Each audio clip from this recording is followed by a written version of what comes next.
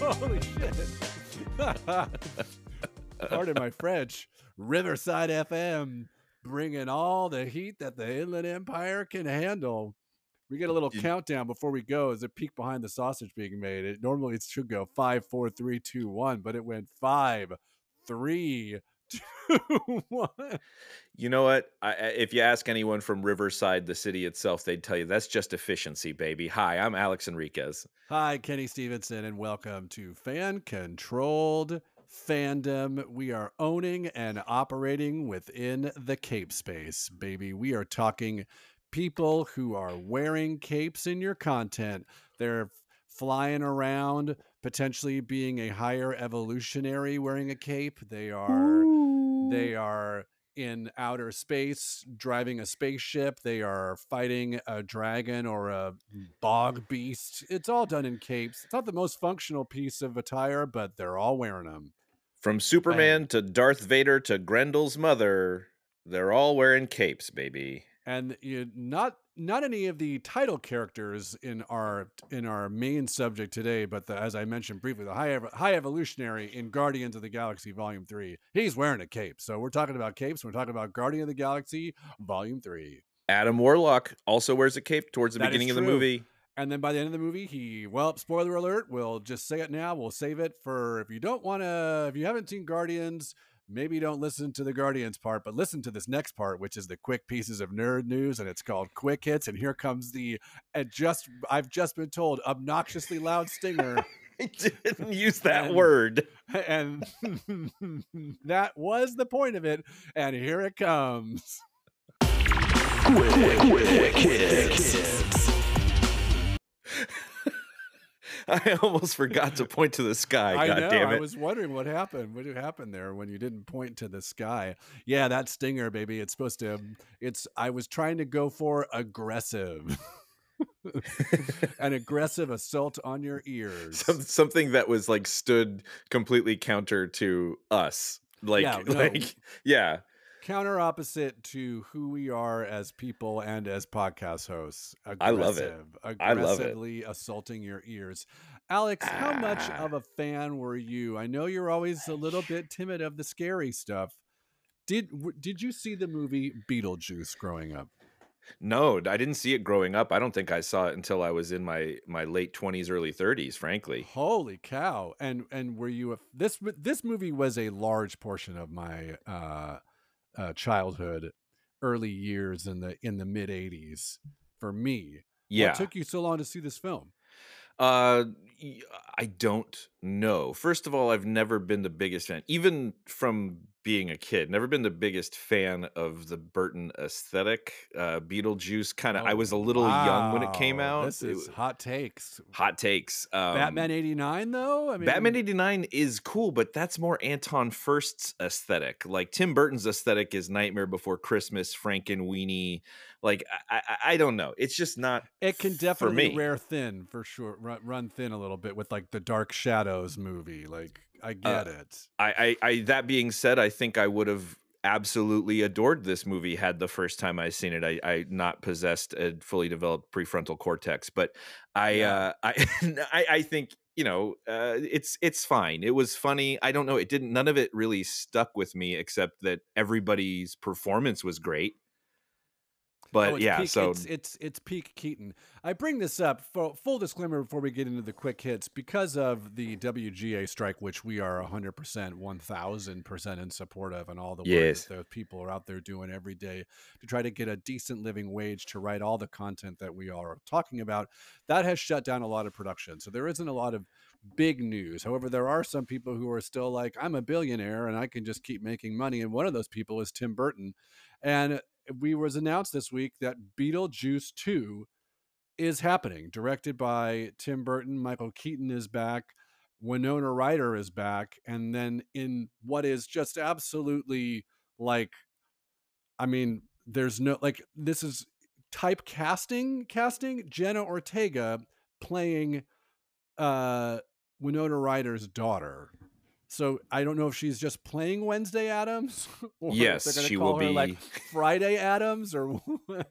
They won't they won't get much usable footage out of anybody where they're not calling her Wednesday, I think. Well, It's what they're gonna gonna be do hard. is I think they're gonna shoot it concurrently. So they'll be shooting season 2 of Wednesday, and then the next day it'll be like the Guardians holiday special and the Guardians Volume 3. Like, oh, today we're shooting Wednesday, but then tomorrow we're actually shooting Beetlejuice 2. Your outfit is exactly the same. We're not like we're saving money on wardrobe there. So we're just going to have Michael Keaton just going to be taking breaks in between days. They also announced Monica Bellucci was going to be playing in this movie as well, which I mean, for lack of a better word, yeah, yeah, yeah, yeah. But That's but hyphenated, so Catherine it counts as O'Hara is one word. coming back. I don't think they're going to be bringing Jeffrey Jones back to play her husband. No. I could say that's probably not happening. Convicted sex offender, I think, Jeffrey Yes. Jones, if I'm not mistaken. Pardon me if I Yes. am. No, well, he was definitely accused, and I'm pretty sure he was convicted, so he won't be coming back. And Justin Theroux, an actor who I'm just constantly baffled, still works. As an But actor, I'm such a huge fan of his writing. exactly, like I'm constantly like, and you know what? And I guarantee he is positing himself to be the romantic love interest to Jenna Ortega, an actor who consistently refuses to act his age in anything. He's always playing like the love interest to a 20-year-old. Is Jenna Ortega the new Helena Bonham Carter?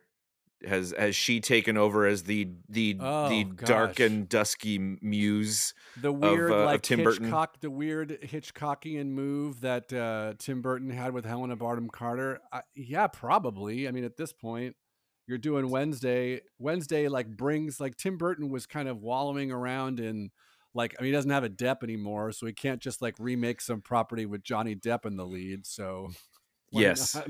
What a regretful state we all find ourselves in I got to tell because you, of that. I was watching a movie in 2004 for work called Secret Window, starring Johnny Depp, and it's about a man who like is so upset that his wife is cheating on him. I'm just spoiling the whole movie because whatever, it's 18 years ago. Creates like a character from a book, uses that as an alias so he can as like a his like unconscious murdering side, and like murders his wife and buries her and like totally gets away with it. And like that's the whole point of the movie See, you is know that what? she is dead.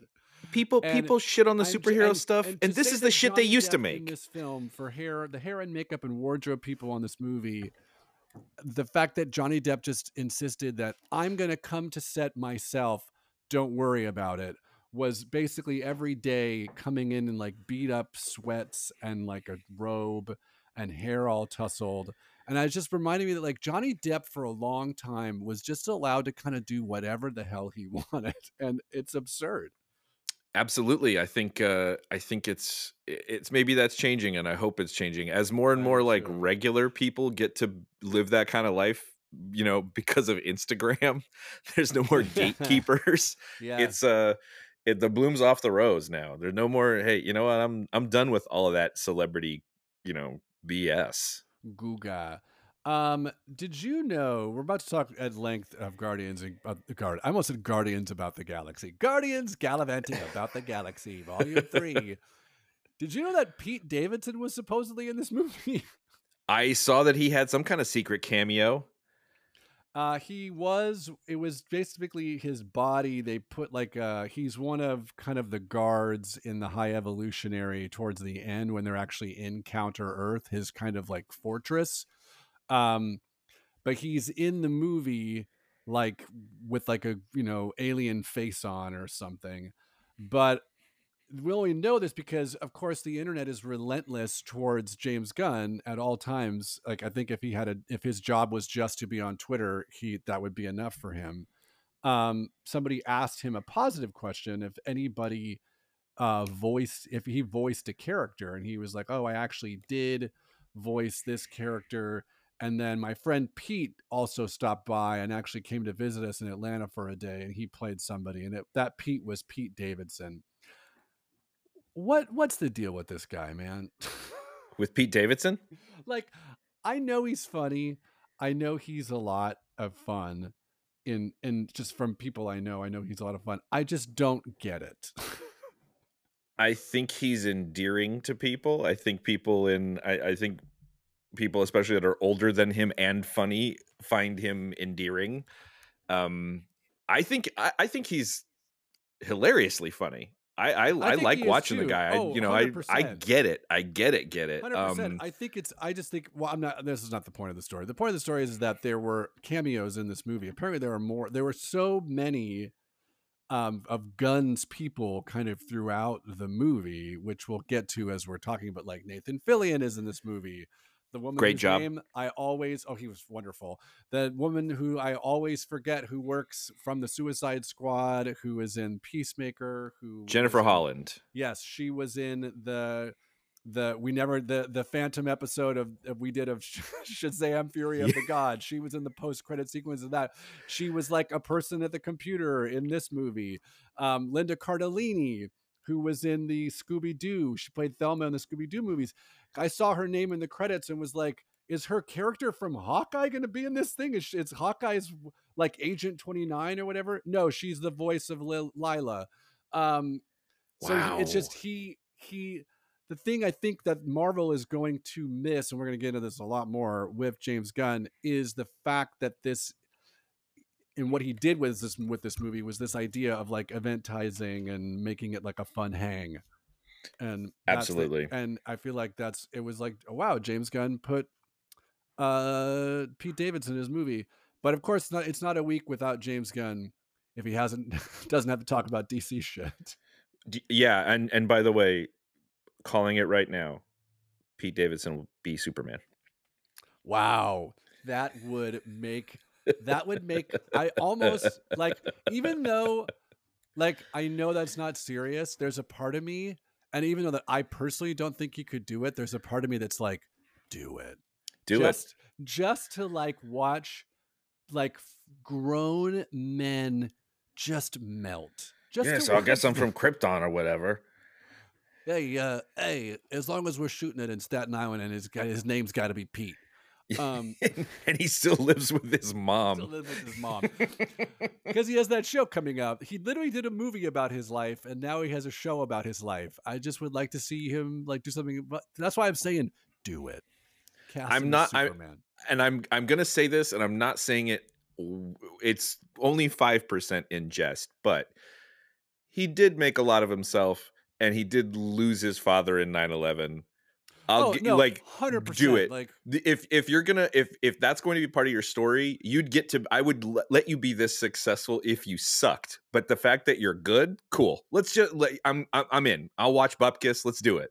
oh no, I definitely want to watch Bupkis. There's a part of me that's just like, I would love to see you tell a different story rather than your own. However, yes, you're right. His story is very unique. Anyway, but he's literally playing himself in Bupkis. Anyway, cast him as Superman. Just to watch people who worship at the altar of garbage films just lose their minds. I just do it. I mean, I have that. I feel the same way about casting Chris Pratt.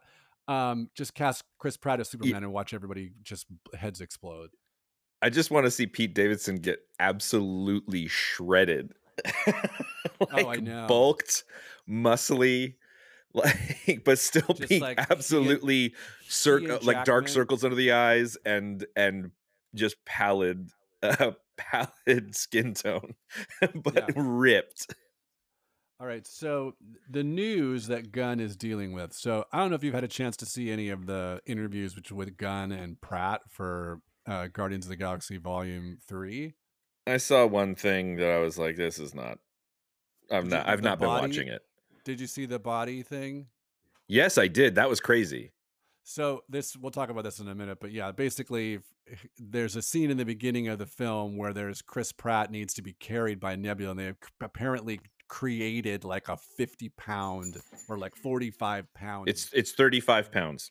Chris Pratt body that Karen Gillian could carry, and then James Gunn kept it in his office, and then he and Chris Pratt basically lost their minds talking about it. It's really funny, but they were talking about how the Superman movie, and he said, "Well, just trying to get some ways to work. They could wanted to work together again. Because if you read all the backstory, Chris Pratt was very involved in getting Gunn back on Guardians Volume 3 after he was fired with a lot of Jesus quotes. But he said Gunn joked that Pratt could play Crypto in Superman Legacy. Crypto is Superman's dog from the DC Super Dog movie. I was hoping I could cast you as Crypto, the super dog, Gunn told Pratt, but you'd have to be like Maria Balaklava, who voiced Cosmo in Guardians, and you'd have to do motion capture on set and walk around on your hands and knees. Gunn refers to Maria Bakalova, who plays Cosmo, so I guess she was there on set. Pratt, always ready to lean into a bit, called Gunn's comments into the conversation spotlight, saying, "So it sounds like there's going to be a character called Crypto in Superman. Breaking news." And then Toronto, they were talking to the Toronto Sun, said, "That's a scoop for me. It is a scoop, I guess, huh?" Pratt then razzed DC studio boss, saying, "Way to go, you're fired, back to Marvel." But what they're basically saying is that Crypto will be in Superman Legacy. Forgive me, I don't have a lot of history on Crypto the super dog. Is this it's his dog, right? Crypto the Superdog is, yes, Crypto the Superdog comes about, I think, in the 40s. There's this era of Superman history before, like, between the Golden Age and the Silver Age, when no other superhero comics are selling. Superman, he over a couple of decades gains all these weird powers, and there's all these bizarre stories that they tell. This is the time when Supergirl's introduced, but they also introduce Crypto the Super Dog, Streaky the Super Cat, Bolt the Super Horse. Streaky Yeah. the super cat and I the think it was super Streaky the horse. super, yeah. So there was all these super Amazing. somethings or other, and a lot of that stuff kind of went by the wayside as those kinds of stories became less popular to tell. And in some of the bigger continuity resets in the 80s, I think they completely got rid of these characters as having ever existed. And then in the early to mid 2000s, they brought Crypto back into main continuity as like a character. It's just like a dog, basically a dog from Krypton, who has the same kind of anatomical benefits that Superman, that any Kryptonian gets from the Yellow Sun, and actually plays a really pivotal role in the Supergirl Woman of Tomorrow series that I recommended on this very big broadcast This is a several very big months ago. podcast. Do you does Crypto, sorry, the super dog, does he talk? No, He just is like a dog running around doing stuff. and the reintroduced continuity, Crypto's very much a dog, very very smart, but a dog, so loyal to the end and true, and just a really wonderful kind of I like what it signals for what the movie's going to have. And we'll get into this later too, I think that that the the Cosmo in Guardians of the Galaxy 3 was like a great test for this. Mm-hmm. That dog definitely talked. I hold on. My dog wants to get out. She wanted to come in the room and record, and now she wants to get out of the room. So hold on. Oh, there she is. Hi, dog. We got to tell her what do the dogs think is later. Yeah, she's so anxious to talk about Got G V3. Yeah, in the animated movie, Crypto is voiced by Dwayne the Rock Johnson. So this is an opportunity to get Dwayne the Rock Johnson back into the DCEU, so he can help shift the power. The power balance of the DC universe is shifted. Hi, I'm Dwayne the Dog Johnson. Dwayne the Dog Johnson. Fantastic. Dwayne the Dog Johnson. Did you see this story? So this is some of the funniest shit I've ever read. So Will Poulter, amazing actor who plays Adam Warlock in the this is such a funny story. In Guardians of the Galaxy Volume 3, he was in We're the Millers. He's just a really good actor, British person. He was interviewed by GQ, and he said, this is the story. A guy at a urinal in LA last week turned to me and said, "You're in Toy Story, right?" Will Poulter said, and I was like, "Well, that was animated." I didn't want to be rude.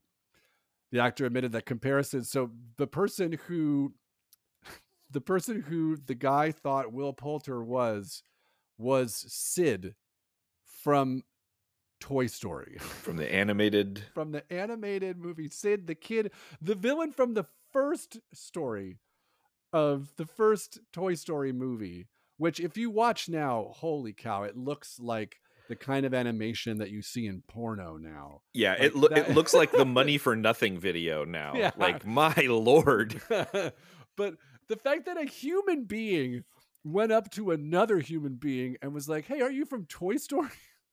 is Like, just, we are in the full simulation, baby. This is, nothing is real.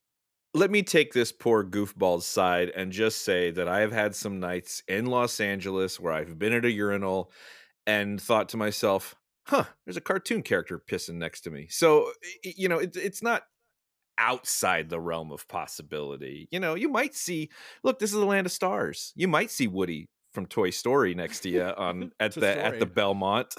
From To Story. You might see Woody at To Story. That the fact, it is just so but that's just kind of where I feel like Are that's you a where we cartoon are. character, man? Wait, he wasn't. This is the thing. This guy was having a breakdown. He wasn't trying to burn this dude and be like, "You look like the guy from Toy." He was like, No. Are you a cartoon character? I'm having a break right now. No, I think what this is, I'll get on this guy's side for a second. I think what happened was, got next to him, definitely was like, I know this guy's an actor. What's he from? And then for whatever reason, just visually was like, oh my God, you're that guy from Toy Story.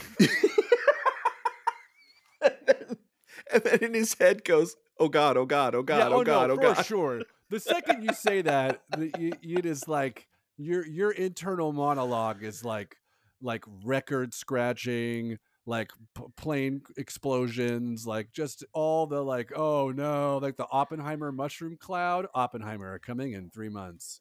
But I have the way out though. I have the way out. You just go, Sid's the cowboy one, right? And then you're free. You're good to go. actually, no. This is the response. Are you talking about Will Poulter says, or the guy says Sid's the The cowboy? guy says that to him. Says No, it's like, this is what oh, he phew, I says. got out of it. This is what he says, and he goes, "That's all you gotta say." Gotcha.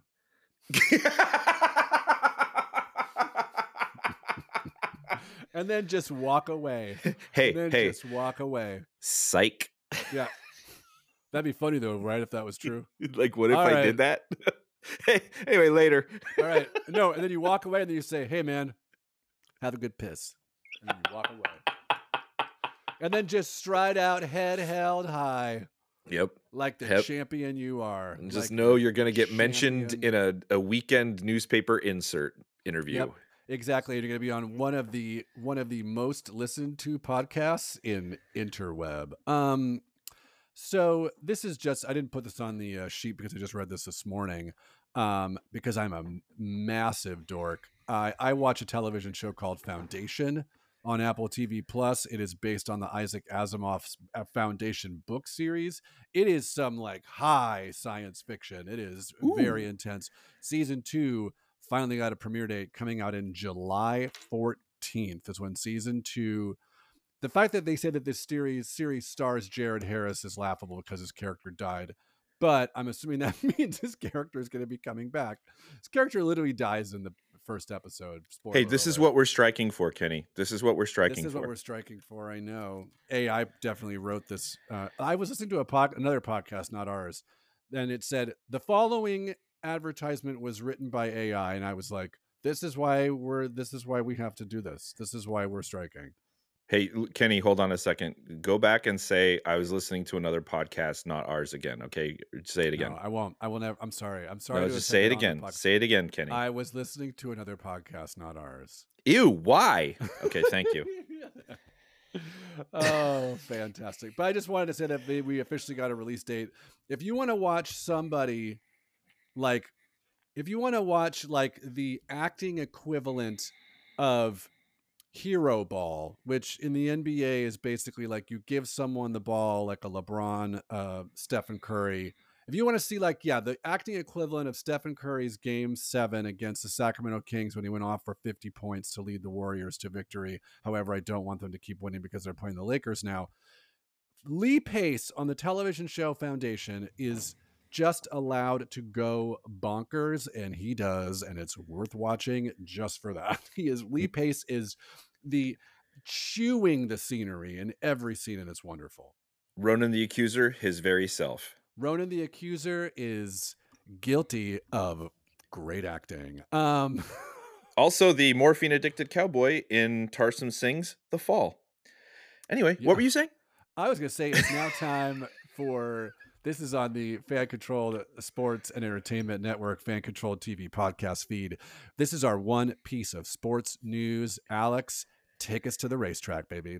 Okay, well, flying around the racetrack almost as fast as an F1 car, its very self, are rumors that underperforming former F2 champ Nick DeVries may be replaced by former McLaren driver and current Red Bull reserve Daniel Ricciardo after Ricciardo was seen at Red Bull's sister team Alpha Tauri's HQ for a seat fitting. Kenny will keep you abreast of all the developments on that story as they come, but very interesting developments. I'm still reeling with the fact that there's an F2. I've with the past 6 months we've been doing this podcast, I had no idea that there is it like soccer? Are we talking like relegation down to F2 or F1? Well, if How many Fs do we go? briefly, How far does the F go? if I may, F stands in these cases for formula, and the Yes, formula correct. is a set of racing rules under which the governing body will only sanction your race. You have to meet these requirements in order for the FIA to sanction your race. So there's Formula One, that's the top. Formula Two is below that. Formula Three is below that. And then there are other formulas that come and go. There's been Formula 3000, Formula Atlantic, Formula Ford, Formula Formula BMW. 3000. All, I I had a mean, it's big race all this weekend open. in Formula 1846. And these are not insignificant racing series all around the world. They're really, I mean, it just like kind of the corollary, I think, is football. America has its own racing and its own foot sport and even its own open wheel racing, whereas the rest of the world has their own, and it's way bigger over there. Yep. And we're talking about American football, not the tackle ball. I'm talking about world football, not tackle ball that we play in America. Exactly. Soccer versus American football. There, I've Got it. called them both the wrong thing. Speaking of tackle ball, my piece of sports news, I do not want to talk about the Lakers. I don't, even though I'm going to game 6 at the crypto.com arena on Ooh. Friday. I wish that it wasn't happening. I don't want to talk about Arsenal. They're currently now no longer at the top of the table, 1 point behind Manchester City. I will talk about tackle ball and say this weekend we have the championship of the XFL. We have the Arlington Renegades taking on the DC Defenders in beautiful San Antonio, Texas, neutral site where the San Antonio Brahmas play. I would say the DC Defenders are going to be heavily favored in this film. It's a film. It's all staged. Oh, the fix is in. The fix fix is in. Now we have evidence that the XFL is staged. The DC Defenders will be heavily favored as Arlington was straight garbage the entire season, made it into the playoffs because of just division standings, and we had a big explosion in the semifinals. I'm seeing DC winning big. Bet it. Here we go. I would also bet on the fact that this scheme for choosing who winds up in the playoffs will not be Oh, no. changed because listen, I said last week the only thing I know about the XFL is that a losing team is playing for the championship, so that got their name in my mouth. Like, Yeah, get their let's name do in it. your mouth. Get your name in your mouth. And then after that, we're just straight USFL. USFL, why don't you guys stop being cowards and put a team in the Pacific Standard Time Zone, you jerks? Anyway, let's get Cowards, to our rogues. cowards. Speaking of rogues, the biggest rogue who I know is my co-host here, Alex Enriquez, who is just constantly out and about, out into the world, braving the elements to try to get us corporate underwriting for the show. Alex, who is our corporate underwriter for the week? Well, and thank you for that introduction. This week, I didn't have to go very far because I reached into what we here at Fan Controlled Fandom call the swear jar. Anytime we're found to have given incorrect information or have to go back and give a correction, we put a little money in the swear jar, and then we do.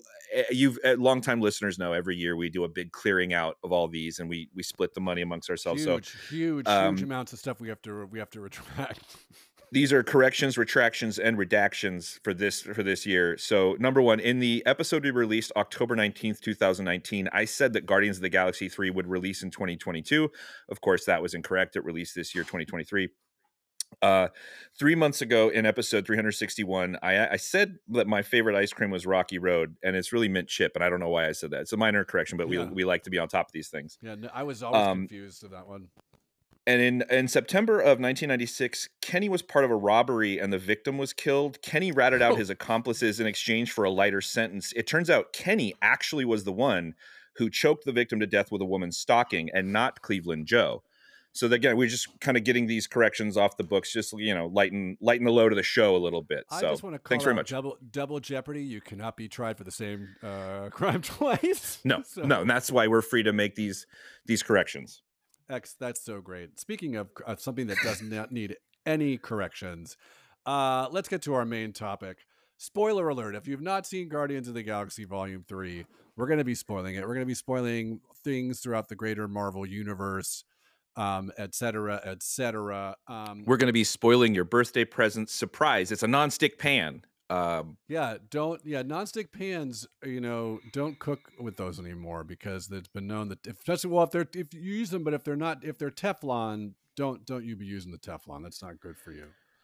With I proper want care, but I usually stick to cast iron myself. Let's go. Cast iron's the way to go. I want to do a quick synopsis here. I'm going to pulled from Wikipedia. I'm going to try to make it as quickly as possible. The Guardians of the Galaxy, who are now in charge of nowhere, are attacked by Adam Warlock, a sovereign warrior created by their high priestess Aisha, who is in this movie again as well. Adam Warlock attacks the Guardians and is able to almost mortally wound Rocket Raccoon. Rocket Raccoon is laying unconscious, and while laying unconscious, they figure out that the Guardian is able to tend to Rocket's wounds because there is a kill switch on his heart that's made by the company OrgoCorp embedded in him. They travel to OrgoCorp headquarters to find the override code. While he's unconscious, we start to learn about Rocket's past, about how as a baby raccoon he was experimented on by the High Evolutionary, who tried to enhance and anthropomorphize animal life forms to create a counter Earth. Through that, he becomes befriended by the High Evolutionary's other test subjects: the otter Lila, the walrus Teefs, and the rabbit Floor. The High Evolutionary, we learned that Rocket was the most sophisticated and advanced mind he had ever had. In the present, the alternate version of Gamora, who has joined the Ravagers, helps the Guardians infiltrate OrgoCorp. Stuff happens. They were able to eventually get. I'm just going to cut to this. Is taking too long. They are able to get information that leads them to counter Earth. They're able to get the kill switch. They're able to revive Rocket, take down the High Evolutionary at the same time, being able to save all the children that he was developing for his new Earth because he's scrapping the counter Earth to grow another one. We learned that he has had many of these. We learned that Rocky even had no intention of keeping Rocket's friends alive.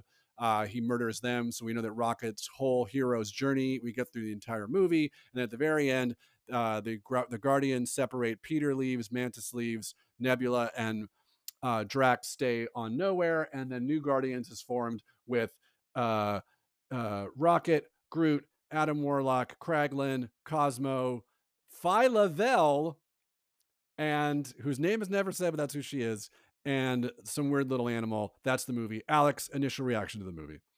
I was very, very, very pleased with how this all shook out, and I mean that on several levels. I think that James Gunn being brought in is with Phase One, I believe. I Um, think technically Guardians is phase two. he's part of this initial suite of people that they chose who are very established people with very established visions and voices. He, Kenneth Branagh, uh, John Favreau, all these people that were sort of looked to steward this thing. And he is, of anybody, right, the only one who's gotten to completely tell the story, and in a way that served the broader story through three unique phases. Through more than three unique phases. In his movies take place in three distinct phases. I think that it's his care for the world, the characters, and everything, and for the fans really showed. I think it's a movie. I told my wife last night it seemed like the kind of movie that only somebody who'd been in therapy could kind of approach. It felt very Wow. therapized. Mm. Um, and Yeah, overall, just like terrific. I think it might be the best one out of all three, and I just watched the first two right before I went to the third movie. What a fun adventure! Really, really funny. Very emotional at times. Super emotional at certain points for me personally. Hmm. And yeah, what a ride! Yeah, for me, I'll just say that, we've watched a lot of content on this podcast on we've watched a lot of movies. Of all the movies that we've seen some dogs, literal and figurative, Black Adam, Avatar, the lost episode of Shazam Fury of the Gods. We've seen some okay movies, some pretty good movies, some good movies. We've seen, Wakanda Forever. We both loved the Batman. All that being said, this movie, pardon my French, fucking rules. Just Yeah, absolutely fucking rules. And it's such a testament to what Van Lathan made this point, and then I want to make another point. But Van Lathan made this point on the Rigorverse, and they were talking about their instant reactions. The thing that made the overall movie just an absolute great time is this idea. A lot of Marvel movies post Endgame, there is this big thing that we're trying to stop. It's usually the end of the world. We're always, the Eternals is the end of the world. It's No Way Home. It's the multiverse collapsing. The multiverse collapsing in Multiverse of Madness. It's always this huge, massive, the quantum realm. Kang is coming. There's this huge, huge thing we're trying to stop. But this movie is at its core, and what the whole plot of the movie is just saving your friend. It is just this idea of basing everything in the characters and the set pieces built around them, and then letting those characters be themselves to where they've got everyone has an arc, everyone has a resolution, everything feels right. Nothing is like, huh, or what, or uncomfortable, and is at times hysterically funny, is at times like gut wrenchingly sad. It's the movie fucking rules. It rules. yeah. What a amazing, yeah, just a romp, a ride. And I agree with with all of your points. Yeah, I think that it's also such a terrific sort of audition for what we know he's going to be doing in this next James Gunn is going to be doing in this next phase of his career in terms of direct. There's parts of this that I'm like, "Oh, I bet that'll look good in a Superman movie." Um Totally. And I feel like he even took stuff from the stuff he did with DC, with the fact that he made this movie after he made Suicide Squad and after he made Peacemaker, because there are portions of this movie, and I don't know if it's because he's been given my understanding is that he was pretty much given carte blanche with this film. From what I had read, they basically just, they didn't, because they handed him kind of a in between 2 and 3, one of his major characters that he was trying to establish a Sam and Diane relationship with was murdered. And of yes. all the people who come back, Gamora does not come back. She stays dead. And Peter Quill says that as such, which I'm like, yeah. And so that's what he's handed. And then because of that, to basically do whatever he wanted to do. But we get this, like, there are some parts in this movie. This movie is a PG-13 movie, quote unquote, but people get like sawed in half. There is a face, like a face that has been scratched to bits. That is like there. I mean, it is Yeah. not, it is, and there's one F bomb, which it is hilarious to me that you can have all the slicing and dicing and people's faces coming off, but you can only say F once. And they did in a Marvel movie, which I believe is the first time that's ever happened. I would agree with that. I think there's a wonderful documentary about the MPAA that came out maybe in like I know 2003, this doc you're telling me about, 2004. yeah. Great sort of showcase on how arbitrary and sometimes not so arbitrary their decision making can be in terms of like the influence that they allow to kind of pervade their system.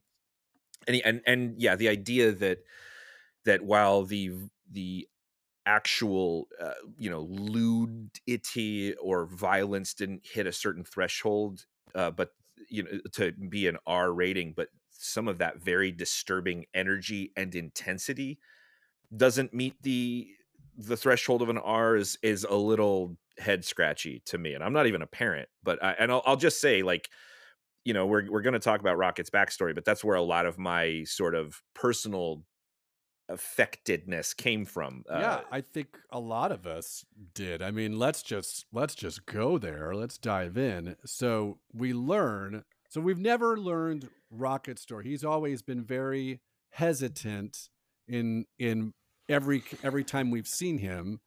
He's always been very hesitant about what his story is. We know that we can all physically see that he's a raccoon, but he won't let anybody even call him a raccoon.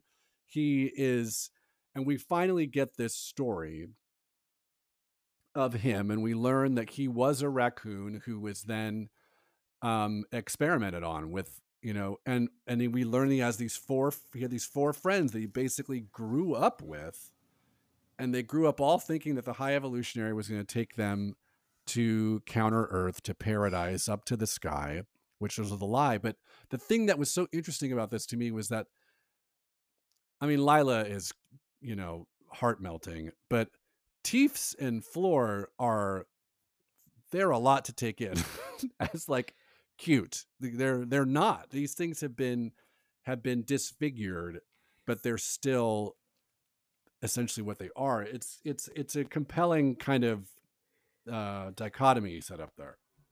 It's definitely there's nothing I take issue with it from a creative standpoint. Me The neither. character designs are really cool, and yeah, on purpose you're given this really horrific thing that you're going to fall in love with, basically.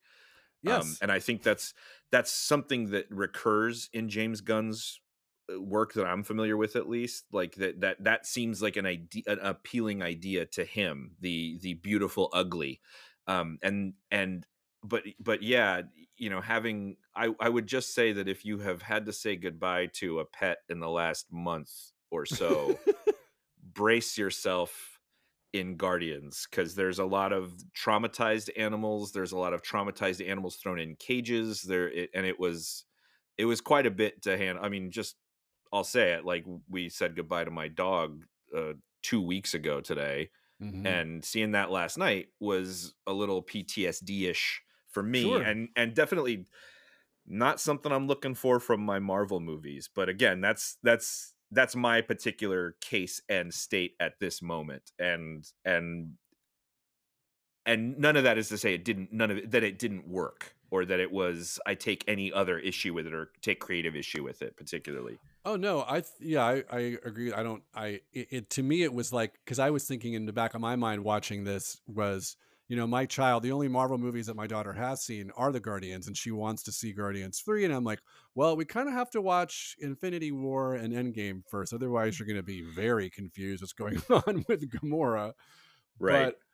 But um I was watching it, and man, Floor has like metal thing like sewed over her mouth like she's in a Saw movie, and that's like a lot. That is that is definitely a lot. But you're right, like they're at the crux of these films for all of them, well, 1, 2, and 3, is this idea of um I think James Gunn is always into, is this idea of misfits, of rejects. We are all people who, and found family, and what that means, and how even though even though the world is trying to tell you you are not something to be loved, you are, no one is should be denied that. Everybody should have an opportunity to be loved, feel like part of a family, etc.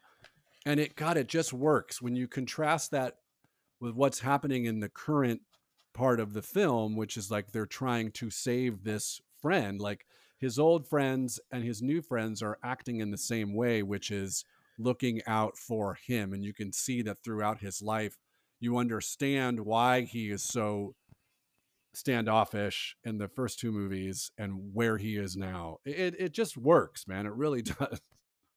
It's interesting too, I think, to in the third part of your story where you're trying to like close loops, to have so much of the story, so much of what is pushing the narrative forward take place in the past. And Yeah, totally. it does, but it does make, I will say this, that all of that makes some of what happens later and how Rocket resolves the situation of the film, makes it a little bit more satisfying. You're like, oh good, he's getting to brutalize the high evolutionary now, instead of us having to watch an animal get abused. We could thank God he's abusing a person now, that I can take. Yeah, oh my gosh. I mean, fuck people, pardon my French. Yeah. Yeah, I so here's something that I saw somebody posit that, you know, someone was trying to say that the reason why there was a leaning into Rocket was because of kind of Chris Pratt kind of oversaturation, or like people tired of him, or the fact that he is basically a sang on the January 6th song with with Trump. With his Um, brother, who I've seen rumors is a racist cop. yeah, no, his brother. Yeah, totally. Anyway, so people were saying like, oh, well, that's why we get a Star Lord isn't the front, and also too, I don't know. I guess I put this in. I'm jumping ahead a little bit, but whatever. We're just having a discussion about this great movie that we both liked. So going into, a lot of people were pissed at Star Lord for what he did in Infinity War, which was they basically had Thanos cornered. They almost had the Infinity Gauntlet off his hand, and then Thanos says that he killed Gamora, and that throws, and like, oh, Star Lord caused the death of trillions of people. And I'm like, I personally don't give a crap about that stuff, because I Right. knew going in that they weren't going to get that handoff. So I know there's going to be another movie. So why would it end here? And I also too, I mean, I'll get into this at some point. I am like I don't ship really any fictional characters. I just don't. I'm like a person who's alive in my 40s, and I don't need to do that. But for Right. whatever reason, I ship Star Lord and Gamora. I don't know. I don't know why I want to see those two particular characters end up together, but I do, in a very like real way. So I'd be like, hell yeah, he killed. I mean, he killed. What if like Thanos took my love of my life and threw her off a cliff, and I'm supposed to be like, no, focus on this. Like Right. but people were really upset about it, for like he got like a lot of shit for it. Star Lord did. And don't do that. If you're gonna do that, if you're gonna get mad at the actions of a character, don't do it. If you Yeah, feel, I will say that to you, the listener, if you feel that feeling start to rise in you, if you are able to go outside and take as many deep breaths as possible for that feeling to pass. Okay, yeah. go ahead. I hear you. But anyway, so there was some thought that going into this movie that we got off of Star Lord as the front part of the movie. And, he does have an arc. He does have his own story that completes his whole story in a very like fulfilling way, I think. And Absolutely. even closes up the idea about he and Gamora, about this isn't the same Gamora, you know. Um, but people were thinking that, oh, Rocket is the point, and that's why. But I do think the second movie is definitely Peter's story. I think the first movie ends up being ultimately Gamora's story because of where she is and who she is. Very much so. And so I feel like that's the track of the movie. We're not going to get Drax or Groot's story because there isn't much there, because they're also, they're comedic relief. And Mantis, we got some of her stories. So to those people who say that, I say no. I agree, and I think that it I don't know if it's actually this, but it does seem like a major flex for for James Gunn to say, "Hey, remember when you were all very upset when Tony Stark died? Get ready for me to make you cry about a little cartoon raccoon man. Like we're pardon my French, we're gonna fuck you up with this guy." Yeah, and no, and and 100%. you're and this is actually a side thing. It used to be this sort of crystallized for me last night watching the movie. My whole life, especially as a kid, my dad and I used to watch all these like behind the scenes things and special effects, how they did it. And if you, for the first like half of my life, if you saw something in a movie that you didn't know how it was done, there was some big story that was like, oh, these a handful of guys up in Van Nuys, they cobbled something together, they exploded a thing, blah blah blah blah blah, all that stuff. We made a robot. Now, if you see something in a movie, you don't know how they did it. It's just computers. Oh no. There's Yeah. people with wrist braces in on the West Side worked way too long hours over a computer to just kind of draw it that way. Yeah. And I think we've lost something. But anyway, that's an aside of an aside. Aside of an aside. Let's talk about some of the other characters. Who was like beyond any of the characters beyond Rocket? Whose story did you find fun, interesting, funny? Anyone that we need to call out, like just off the top of your head?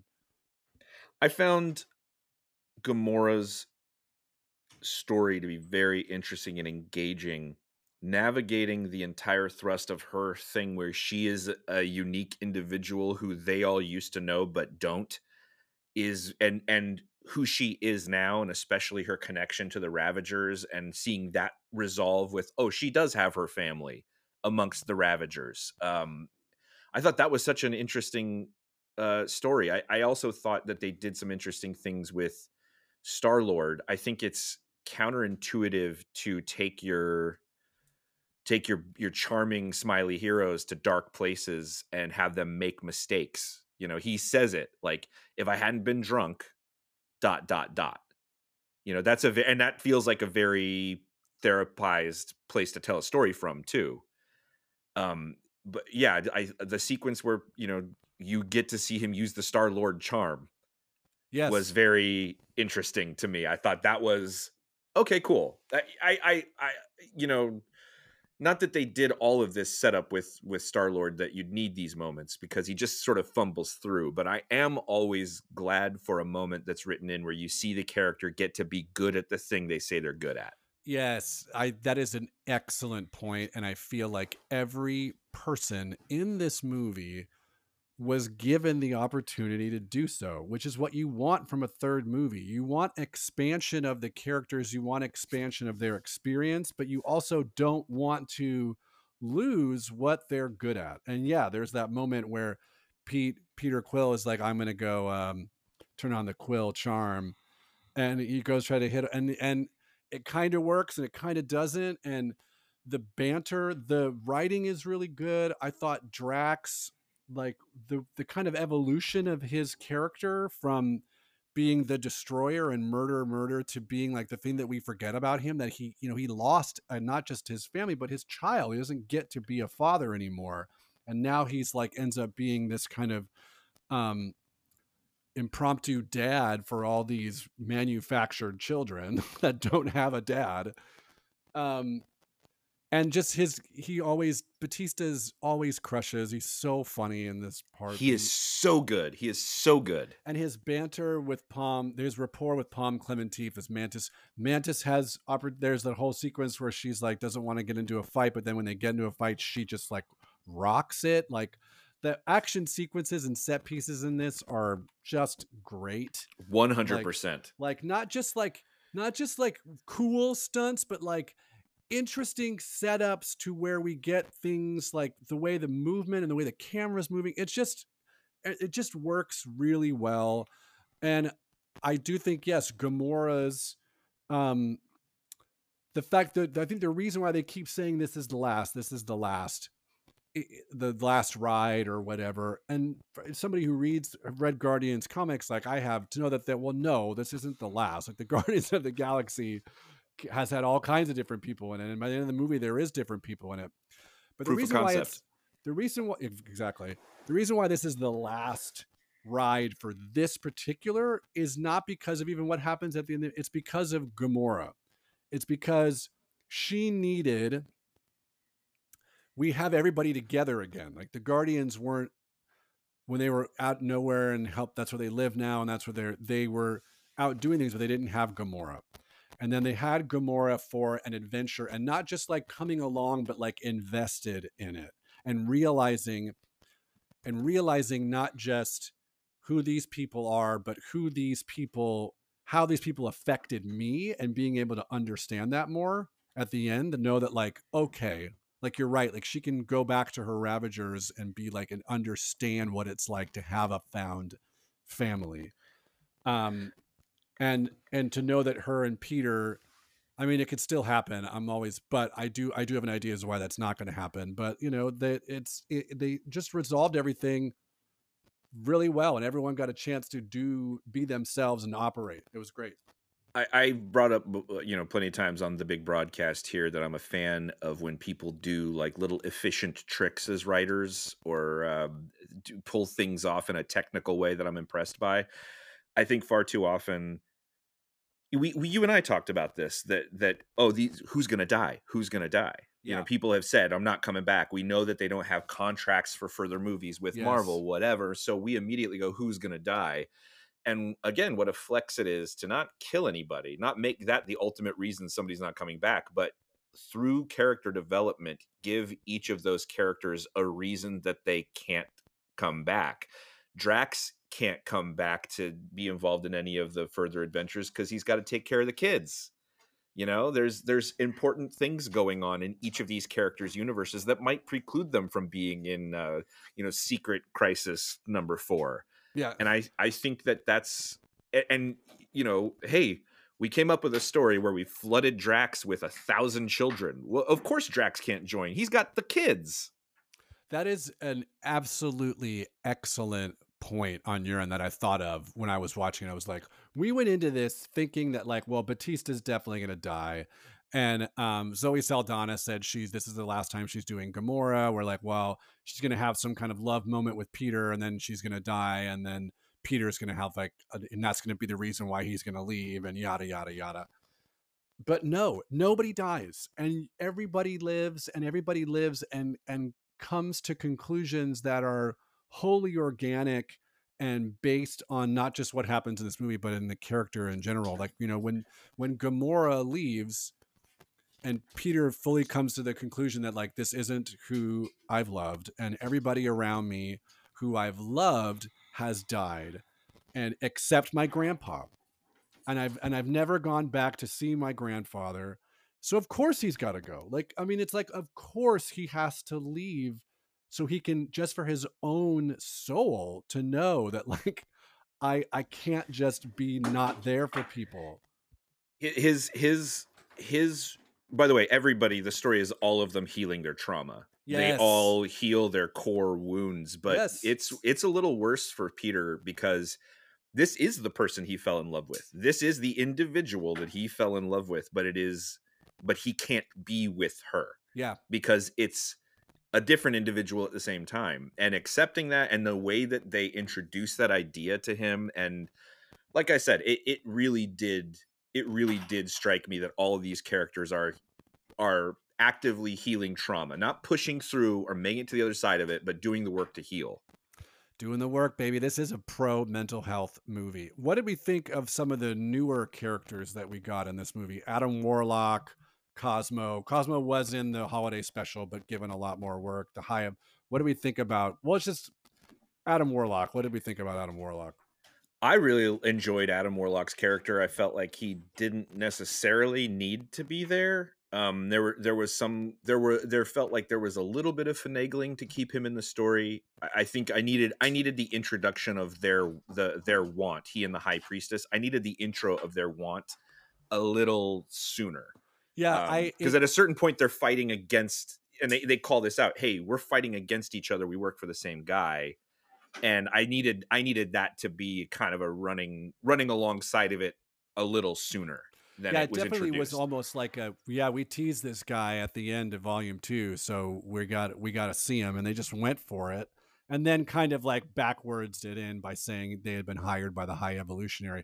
But as a character, I thought he was great. I thought Will Poulter's performance was great. I think we have, like, as the Guardians are moving forward, we have like, I don't want to say he's like Draxian, but he does kind of have that like Drax kind of naivete that was just works so well when in outer space.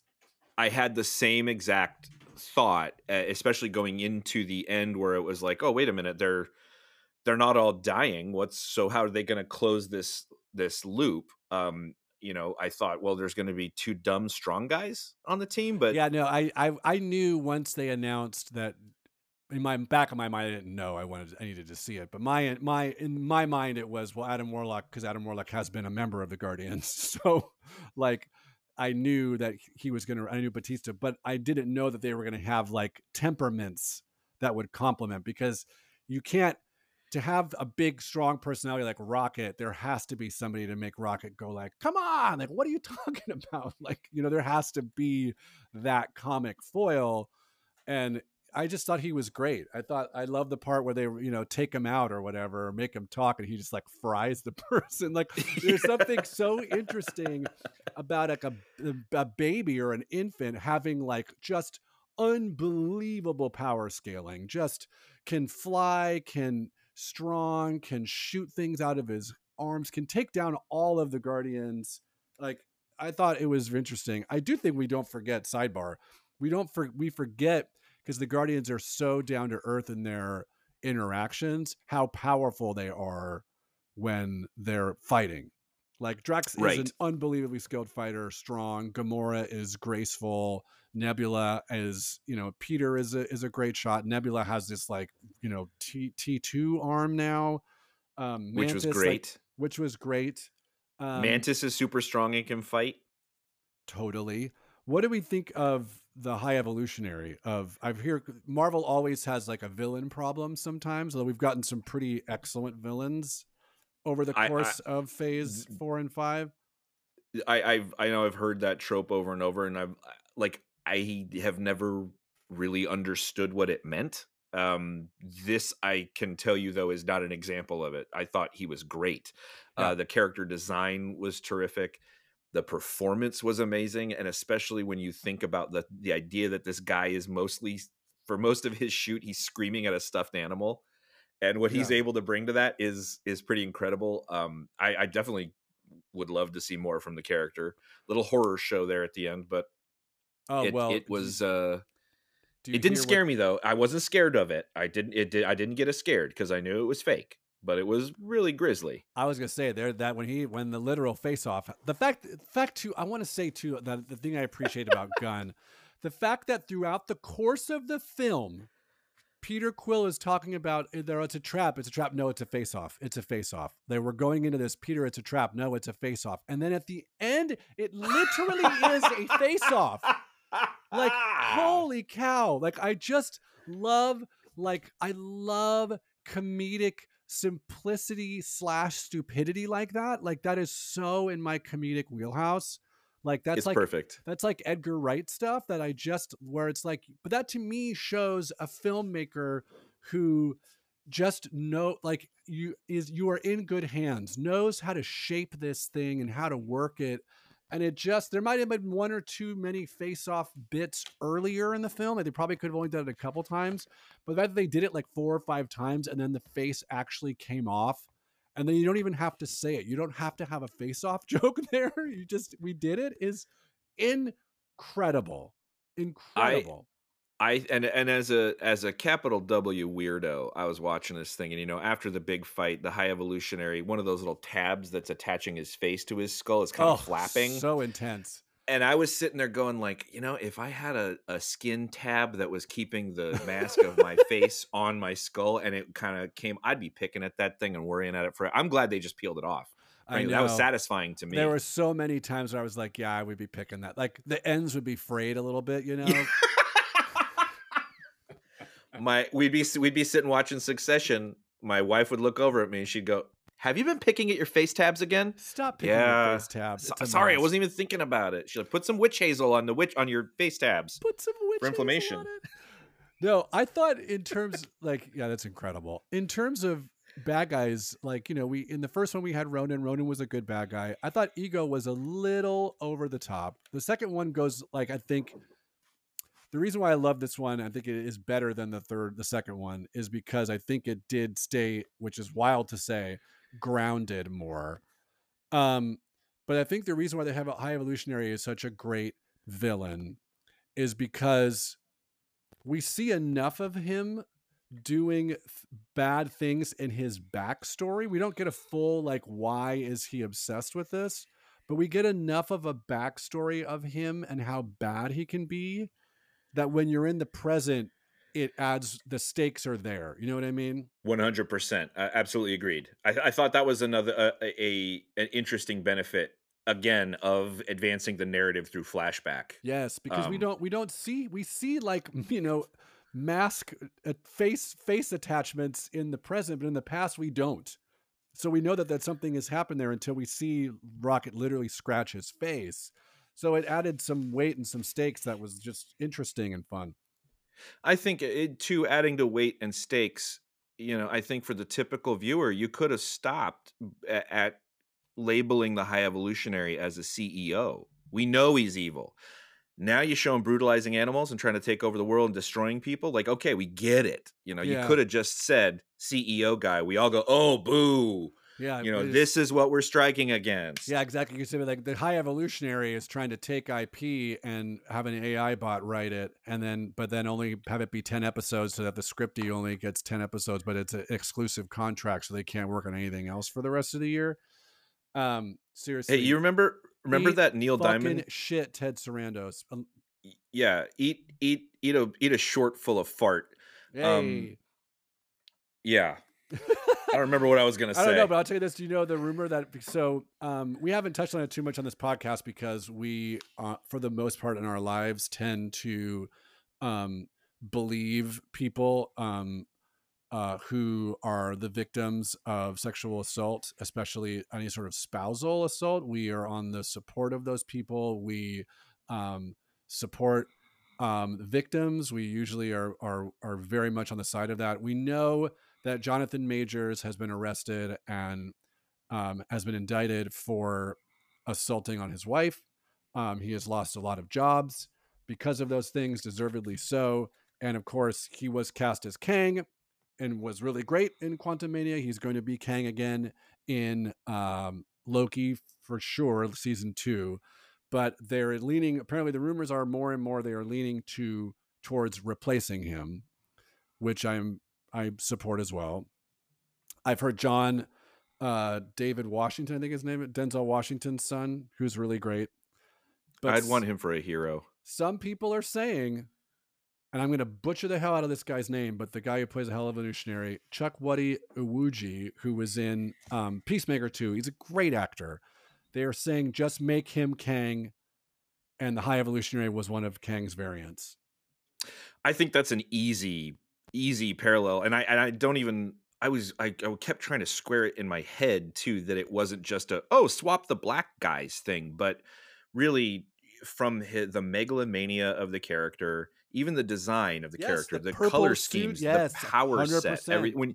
when he was doing these things that were like turned out to be manipulating gravity, he said he was able to devote some of his brain to manipulating gravity. It felt very much to me like Kang's power set, and I think eh, you know it's the advantage of setting up this there's an infinity of them kind of concept. Also, you can also not explain anything because what's his face, Rhodes, Yeah, or Don Cheadle, Harrison Ford is going to be playing Thunderbolt Ross.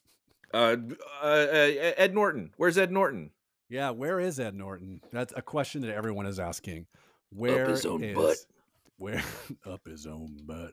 What was I have a couple questions here we're gonna get through. Um, what was your favorite set piece or action sequence? Like, what was of all the things we had the fight at the Oscorp? I keep calling it Oscorp. I know it's not that. Um, there was all the space battles. There was the sequence coming through the kind of track home area. Like, what was that's probably a more funny piece. What was your favorite? I know what mine was, but you go ahead. I'll let you cook The first. big hallway fight scene was Yep, that's so the correct answer. I think that there are so many ways that like we've seen that so many times before, and it can kind of get a little goo gaga. And I think for two things, I think it was well executed Oh, as a piece of 100%. cinema, easy to watch and not visually confusing at all. But secondarily, like having read comic books my whole life and having read a lot of team comic books, you see these frozen panels of 3 to 7 individuals flying at the same obstacle. And there's there's so many times when you look at it and you're like, well, they just get in each other's way. Why are they a fucking team? They would just all be, but like I think he might have had, I think James Gunn might have had the same experience and the same question and then resolved it with this great, like, oh no, when these people are super powerful and good at coordinating together. This is why the team. Yeah, that And is, yeah. I think that's, this is why the team is also the arc and the struggle for every single person in the movie, almost. But it's like, the found family themes or whatever. But yeah, I just think as a piece of media showing how a superhero team operates, I thought it was pretty unparalleled. Yeah, I thought I was totally, that's like the best like sequence of the film, action sequence. It's just like, hey, we did all this great character work. We've done all the work. Now we're going to let these people do what they do and we're going to shoot it really cool. And we're going to send it to freaking Beastie Boys.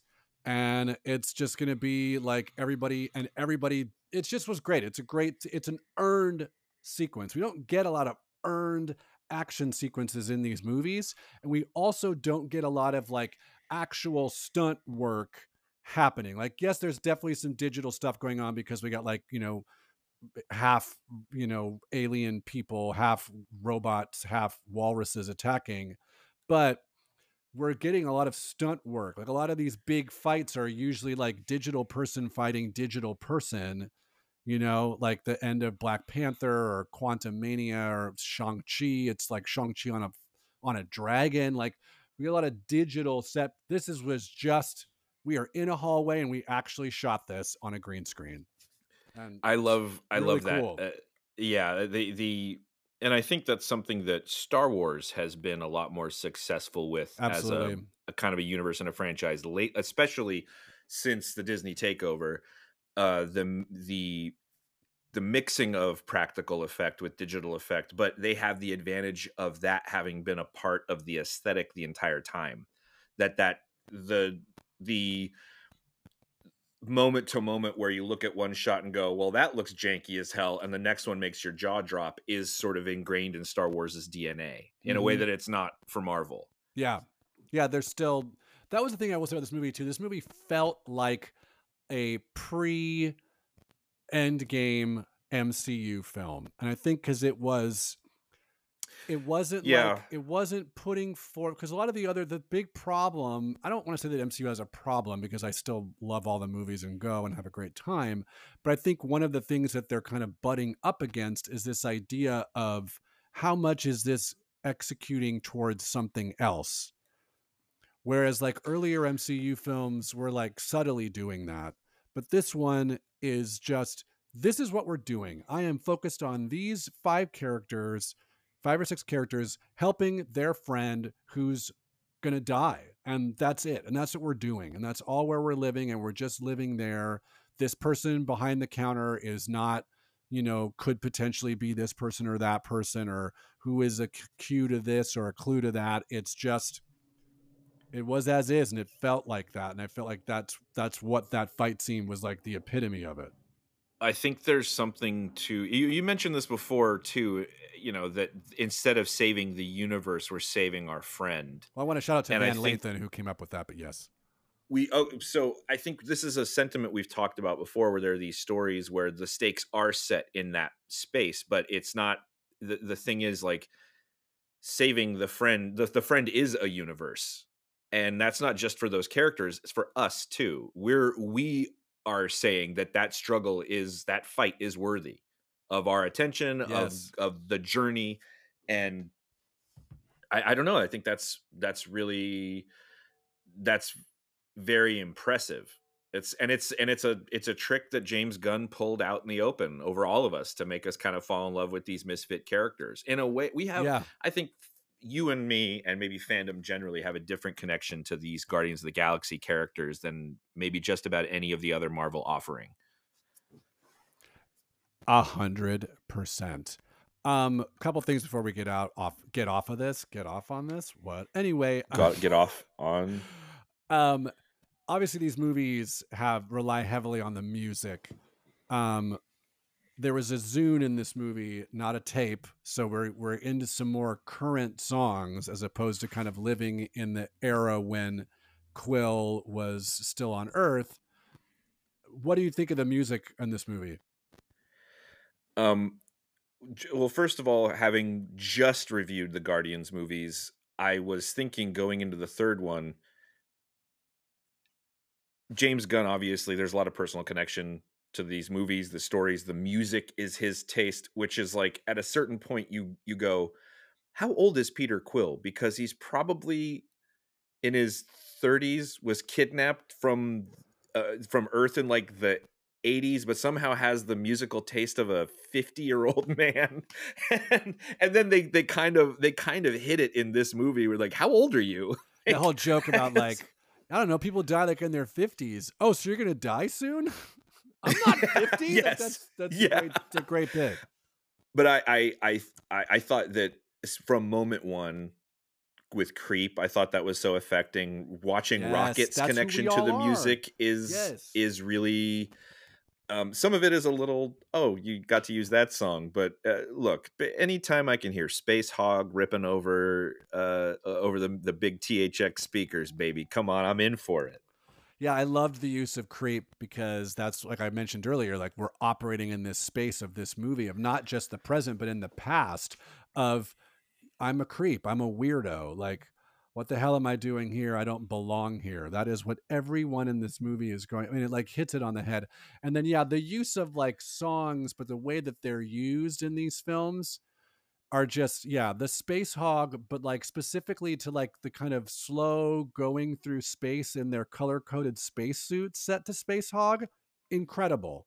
Adam Warlock flying through space in his first appearance, like way off in the screen and then coming towards us set to Crazy on You by Heart. I mean, amazing. Just like incredible stuff. The Florence and the Machine thing at the end was like, okay, fine, whatever. But it was a very celebratory take. But like, and then, I'm a huge Beastie Boys fan. I know when I hear Right. something off License to Ill, I know that that's the one record that they don't have um license over. Def Jam still owns that record, so that's why you do see like Fight for Your Right to Party and like an talking animal movie. um but not so much anything else that they do. However, though, watching a fight scene set to No Sleep Till Brooklyn is just unbelievable. Just like Yeah, that was pretty good. such a cool thing. So yeah, I feel like he's, expanded out because we have a Zune, so we can literally Rocket goes to the 2000s and everything's organized by decade. But the fact that we're still kind of operating in these like perfect little choices for things, so good. Now, we're at almost to the end here of our almost hour long talk of this excellent, probably the best movie we've watched on this show, period. I would say. It's up there. It's up there. Yeah. So at the end, we get a new Guardians, which I've already read the lineup. I think I think we're going to see these people again. I don't think that the Guardians of the Galaxy, because I've said before, we're going to have a secret war. We need sides, we need teams, so we're going to get them. So is right. We're going to get another. We're going to see Rocket Raccoon again, right? And Groot.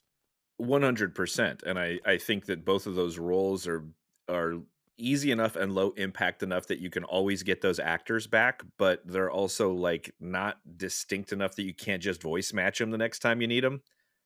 Oh Uh, yeah. so so I think I'm really excited for those opportunities to, 'cause it feels like people in the broader public are learning the language you learn from reading comic books, and the idea that, oh, there's these teams and the rosters all shift, and it's about the idea of where the corner of the universe that, universe with a capital U, universe with a lowercase u, that these particular people take on. And I've brought up in the past too, Guardians of the Galaxy is one of those teams that's like the Avengers, sort of taken on these cross IP opportunities. So Venom and the Thing have been in Guardians of the Galaxy, which I think is a very, very interesting opportunity. That's where I want to go next because, yes, I do agree. I do agree. There are people who are in the Guardians who we have not seen yet, who we are going to be seeing. Like, we have seen Thing or Fantastic Four is coming. Somebody who we have also seen in the Guardians is Kitty Pryde, has been in the Guardians. we get at the end of the movie, we get this really funny scene between Peter Quill and his grandpa talking about how he's vacuuming, or he's not vacuuming, he's mowing somebody's lawn, but the guy watching him is like almost the same age as him. So it kind of feels weird why he's mowing his lawn when he can totally do it. Funny little bit. And then this title card comes up that says, "The legendary Star-Lord will return." So there's all different kinds of things that could mean. It doesn't mean that it's Chris Pratt. The Star Lord has been other people. Um, Nova, who has never shown up yet, has been Star Lord. But let's just say it is Peter Quill. And Peter Quill is now at a place in his life where he understands that the love of his life, Gamora, is not with us in terms of not just the physical embodiment is, but not the personality, not the emotional connection. Could they get together at some point? Sure. However, If the money's right. in comics lore, Peter Quill and Kitty Pryde are a thing, an item. They are hot and heavy. Peter at one point actually takes some time off with the Guardians to just kind of romp around the universe with Kitty Pryde getting into trouble. And that's what starts the whole Black Vortex run of comics, which I'll probably I've recommended before. I'll recommend it again. But we are getting an X-Men movie. So who's to say that Peter Quill is not going to show up in X-Men? Kitty Pryde was played by Elliot Page. I do not think that's who they're going to be casting. They're going to age the character up, I think. Not because I don't believe Elliot Page could do the role, but I do think because if they want to angle it towards to be a love interest for Star-Lord, I think she needs to be this is going to sound crazy. I just think like physically doesn't match well. Is that terrible? Does that sound terrible? Elliot Page is so tiny. Yes. And you need Pratt to show up on set, and you know he's going to be like, "What is this? You want me to call you Elliot? I don't get it. What are your pronouns? I don't know what that means." Right. Chris Pratt is the kind of guy that'll come into a thing and say, "I don't believe in pronouns," and you go, "Cool thing to say." Cool thing to say. I'm sorry. Maybe not. I don't know. I think they'll probably recast. I don't think they're going to bring back any of the previous X-Men characters unless it's a sideways thing. That's what I really mean by that. I think they're recasting. Elliot's also male or a man. You're right. She does play on Umbrella Academy. He did play he did play his character, which was a woman, to start off the season, because in between seasons is when he transitioned, changed pronouns, had top surgery, I think, even. And then the character switched genders in the show. So you're right. But I feel like the character was we've already established that Kitty Pryde. So that's what I'm saying. Like if they were to bring Kitty Pryde in, he would have to be a he. We've also established a young Kitty Pryde, and like they've definitely Kitty Pryde's role in the X-Men for like 25 years was as the perpetual. She was the original Jubilee. She was like the perpetual teenager of the group. Mm-hmm. And I think there's been very interesting stories that have happened, like her and Star-Lord, not that we love this guy, but Joss Whedon's run of Astonishing X-Men tells some really fun stories with her and Colossus that are only possible because she's like regarded as an adult.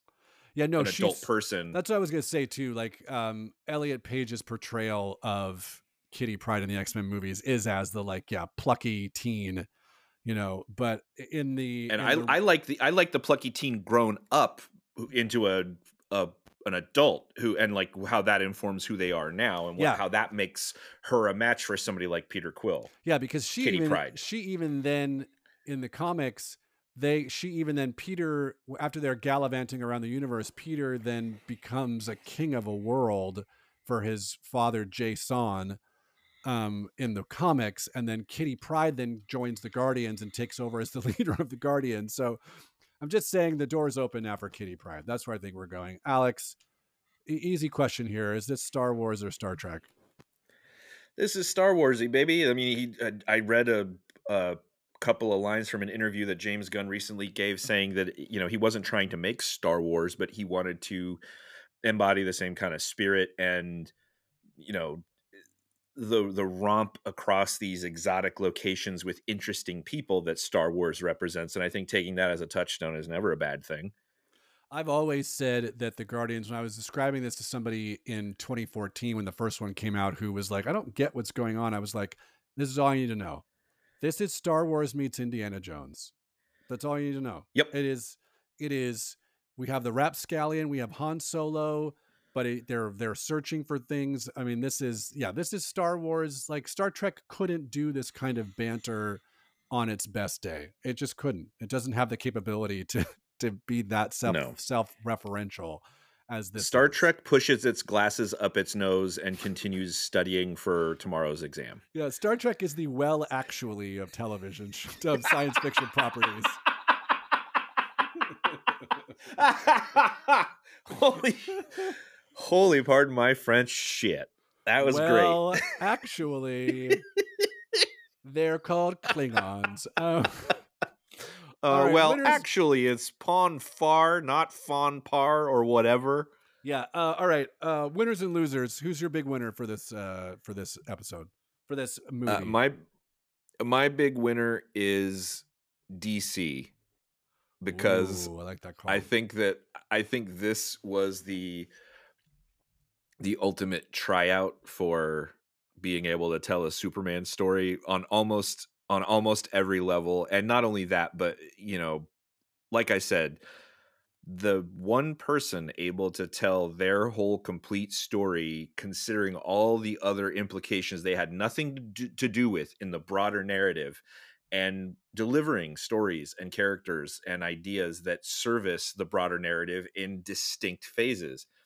Like, I think he's the obvious choice to be the shepherd of something like what DC can and should want to be. So I think James Gunn going out on top, big flex, masterful, give it up for the He gunman. did it.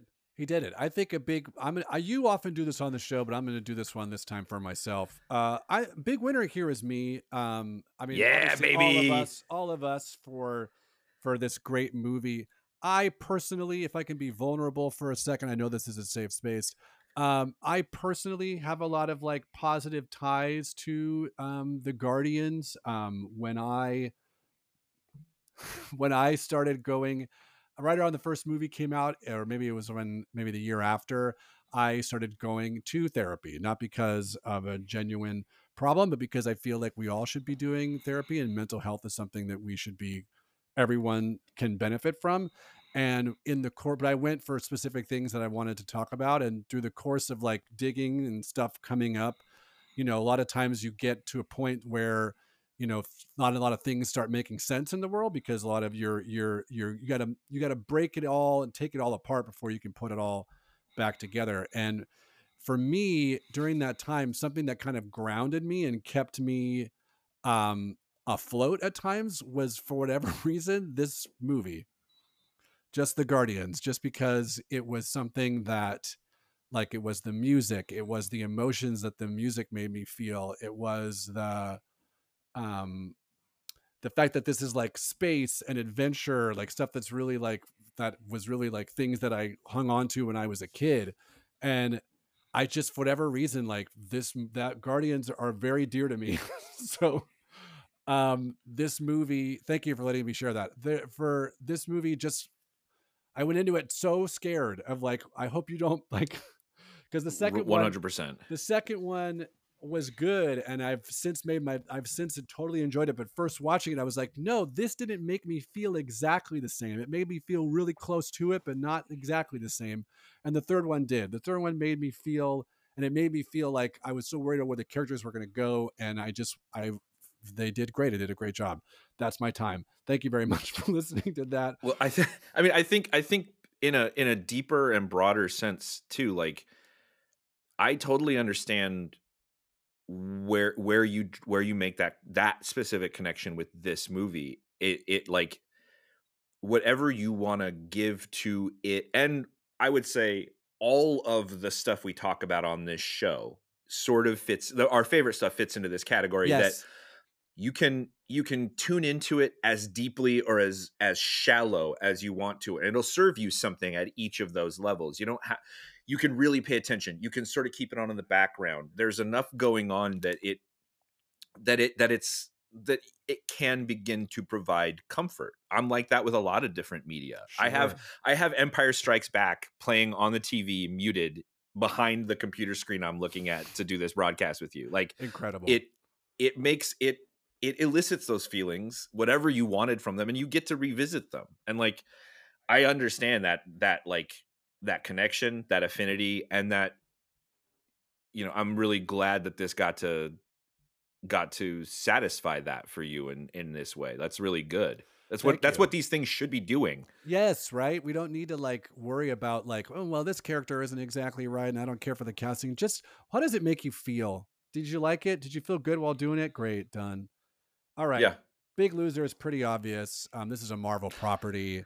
Um, Whew, yeah. there's really truly no reason when you're on Counter Earth flying over the water there wouldn't be a counter Sam's boat. I mean, we've got all kinds of different animals. We've got full New York City recreations and stuff. Why can't there be like a Sam's boat being navigated by like a pig Sam? Like, I mean, what? Come on. Like, this really is Um, not that hard. Kenny, you could have an actual Falcon Sam.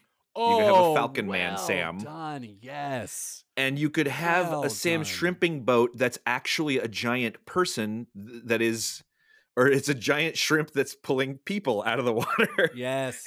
I Sam, we can do switched Bucky. things around, but Bucky is a shrimp Bucky. it really is getting old, Kevin, and I am speaking directly to Kevin Feige right now. Give us the boat, man. It's about, pardon my French, friggin' time. I love it. All right, Alex, we have another ad. We have our ad reads this week are our retractions and redactions. That's what's happening. Yes. Corrections, retractions, and redactions is what the segment is called. And we just so last episode actually was very recent. I said Darth Grievous when, of course, I meant General Grievous.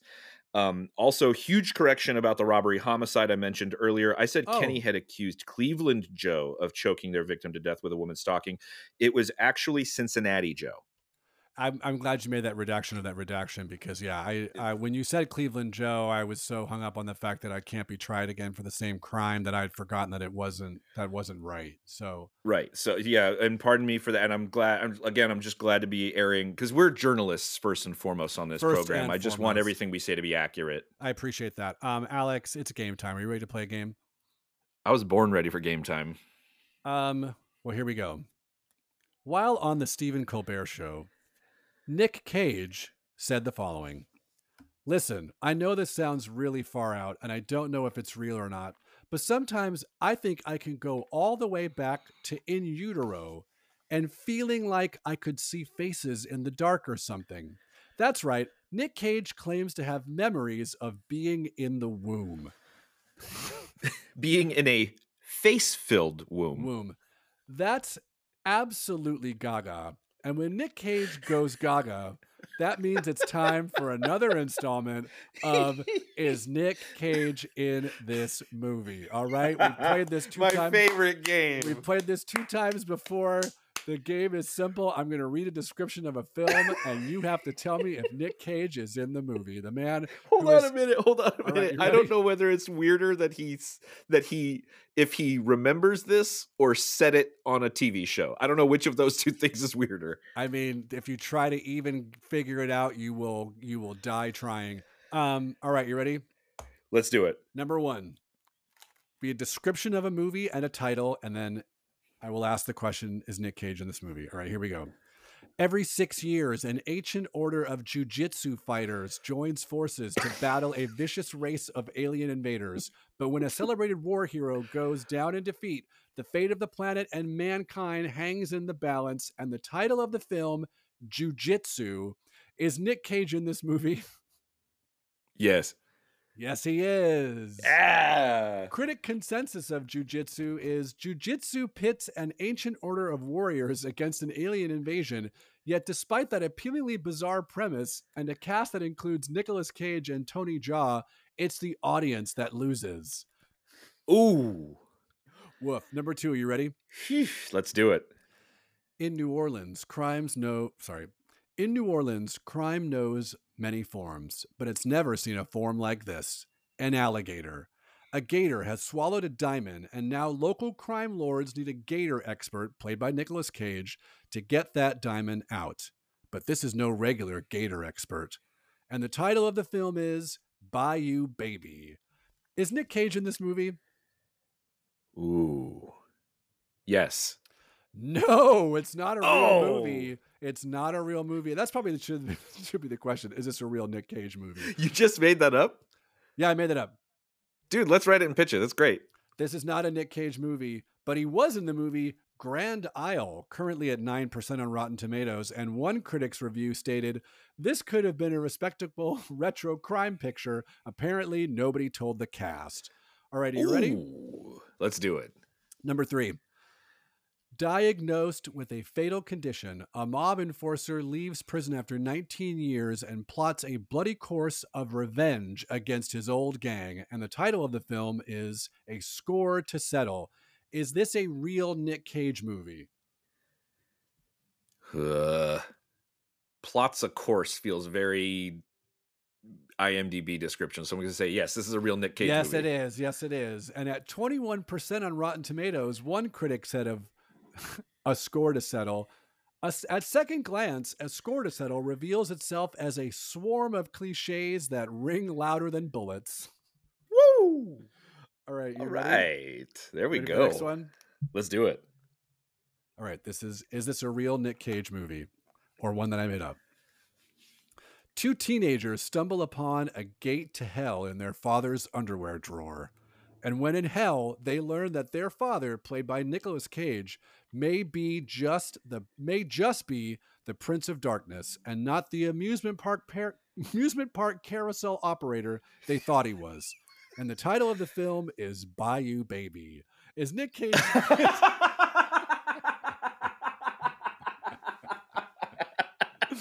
Oh man. Woo. Is this a real Nick Cage movie? No, I'm gonna say it's not. No, it's not. I don't know. As I was writing it, I thought it'd be funny if it was still called Bayou Baby, and I did it, and it was great, and it got a big laugh, and I'm happy for it. No, it's not a real Nick Cage movie, but you know what is? The movie 211, which is currently at 4% on Rotten Tomatoes, and critic consensus is 211's disjointed assortment of action cliches and uninspired set pieces adds up to roughly 0. or 21 or whatever the review consensus was. Yep. All right, last one. Are you ready? This is a blistering game. Let's do it. Academy Award winner Nicolas Cage stars in his first ever Western as Colton Briggs, a cold-blooded gunslinger turned respectable family man. When an outlaw and his gang put Colton and his family in peril, Colton is forced to take up arms with an unlikely partner, his 12-year-old daughter. In this action film that builds toward its fatal showdown with a pulse-pounding suspense, and the name of the film is The Old Way. Is this a real Nick Cage movie? Yes. Yes, it is, and it came out this year.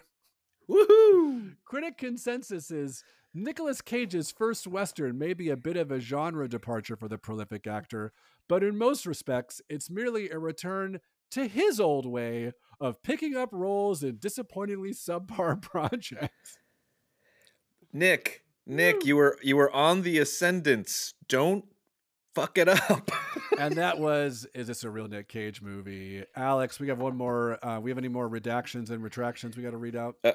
Corrections, retractions, and redactions. That's true. Yes, I do. So, and then this involves, again, the robbery homicide. In the last segment, when I said that Cincinnati Joe and Kenny were actually involved in a love triangle with the victim of the robbery homicide, Okay. I actually did not say that in the last segment. So Yeah, you this didn't, is a correction. This is a correction of me saying an incorrect correction right now. Wow, the love triangle piece was something else that I forgot heavily about as well. So I appreciate you bringing that up. Lots going on. Um, A Alex, statute of limitations is a long time for a reason, Kenny. I don't know what that means, but I said it. go for it. Alex Enriquez, you and I both are huge supporters of Hoopla. Hoopla Digital, you can use your library card and you can go on your phone, your computer, and you can read and check out all kinds of digital comics. Alex, what is your recommendation for the week? My recommendation for the week is a an animated film that I enjoyed. That's available on Hoopla. You can rent movies on Hoopla. They're available for download and they're available for 3 days after. Pardon me, after you borrow them. They But are. it's an animated film, I think from China, called The Legend of Hay. Uh, Ooh. it's a beautiful movie. The animation and the design are really something else. A lot of the action set pieces and fights and stuff are really beautiful and inventive, and yeah, I really enjoyed it. I'd probably have to watch it again. I don't know. I There were parts of the story that I was like, wait a minute, did I miss something? So I think I have to watch it again. But just I saw a clip from it on TikTok, and I thought the style was really cool, so that's why I sought it out. And if you like just action animation, you will not be disappointed. It's really really cool. Oh, awesome. I'm going to check that out for sure.